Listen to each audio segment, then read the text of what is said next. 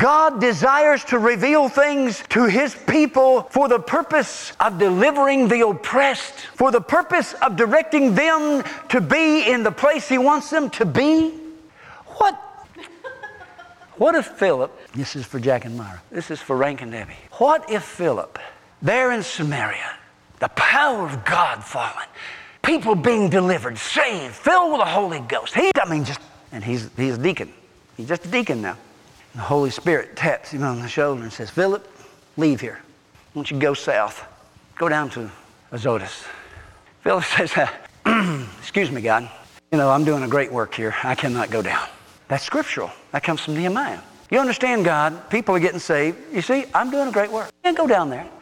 God, I've looked at the map. That's the middle of nowhere. There's not even a city. What do you mean? God brought us back to Tennessee and we started visiting churches looking for, praying for.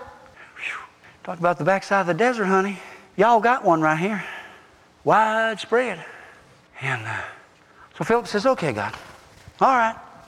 This makes no sense to me. This isn't the way I would have planned it, but I'll do it. He goes south. He's down there watching this caravan go by. Okay, God, here I am. What now? Holy Spirit says, see that chariot? Go right over there and join yourself to him. He walks over there, and there's a guy reading from the scroll of Isaiah. He is a Jew that is now an Ethiopian. By the way, does anybody know what that translates into? Tri-Africa. And he's reading from the scroll of Isaiah. And Philip goes, aha, I see the hand of God. He says, may I join you? I can explain that to you. I'm using Jim's version now. And he gets up in the chariot with him and he begins to explain what that means. And he takes him from the Old Testament prophecies of the Messiah and brings him forward to the life of Christ, the death, the resurrection, the ascension, and the sending of the Holy Spirit. And the man receives Christ. Now, the guy in this day and age would probably not be welcomed in most churches in one sense because he was a eunuch. Does anybody know what a eunuch is? Do I need to get graphic? Do I need to explain to you how you become a eunuch? Do I really need to go into... Everybody's got it, right? Those of you that don't got it, ask your parents, okay? And so the guy gets saved. He says, what doth hinder me to be baptized? Philip says, nothing. Oh, wait a minute. I forgot we go to church and you're in the baptistry and you've got to get the pastor to sign your certificate. In fact, you've got at least 10 classes before we can baptize you. Sound familiar?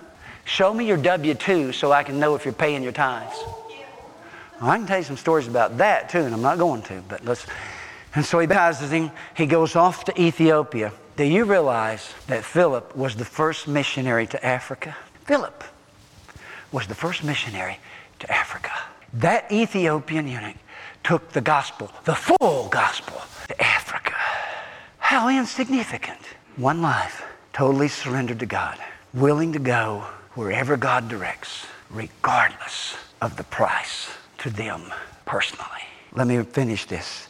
The Spirit searches all things, even the deep things of God. Or who among men know the thoughts of a man except the man's spirit within him? In the same way, no one knows the thoughts of God except the Spirit of God. Now there's more good news. We have not received the spirit of the world. Yes, we have. Yes, we have. Much of the church in America has received the spirit of the world. We'll talk more about that later. But the Spirit who is from God, that we may understand what God has freely given us. Please read it again. Does it say what God will freely give us? Has is what? Past tense. Did God give to Paul and Peter and John only, or did He give it to us all? He gave it to us all, church. Don't you believe that lie that is being propagated out there that says that after Paul and John and Peter passed away, that Jesus changed His methods, changed His purpose, and did away with signs and wonders and miracles. Don't you believe that lie? That's a lie from the pits of hell that has hampered the church for years and is still hampering the church. This is what we speak. Paul said, not in words taught us by human wisdom, but in words taught by the Spirit, expressing spiritual truths in spiritual words. In other words, church, you're going to talk a language of things that God shows you that's going to sound strange in the ears of other people. Oh yeah, you're going to talk of wonderful things that they know nothing of. But you know what? A lot of them are hungry and dying and starving for. So talk on. The man without the Spirit does not accept the things that come from the Spirit of God, for they are foolishness to him, and he cannot understand them because they are spiritually discerned.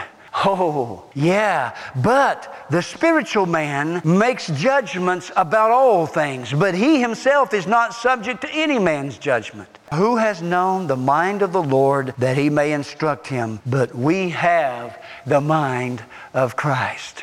You can know what Jesus wants you to know and do. You can have the mind of Christ.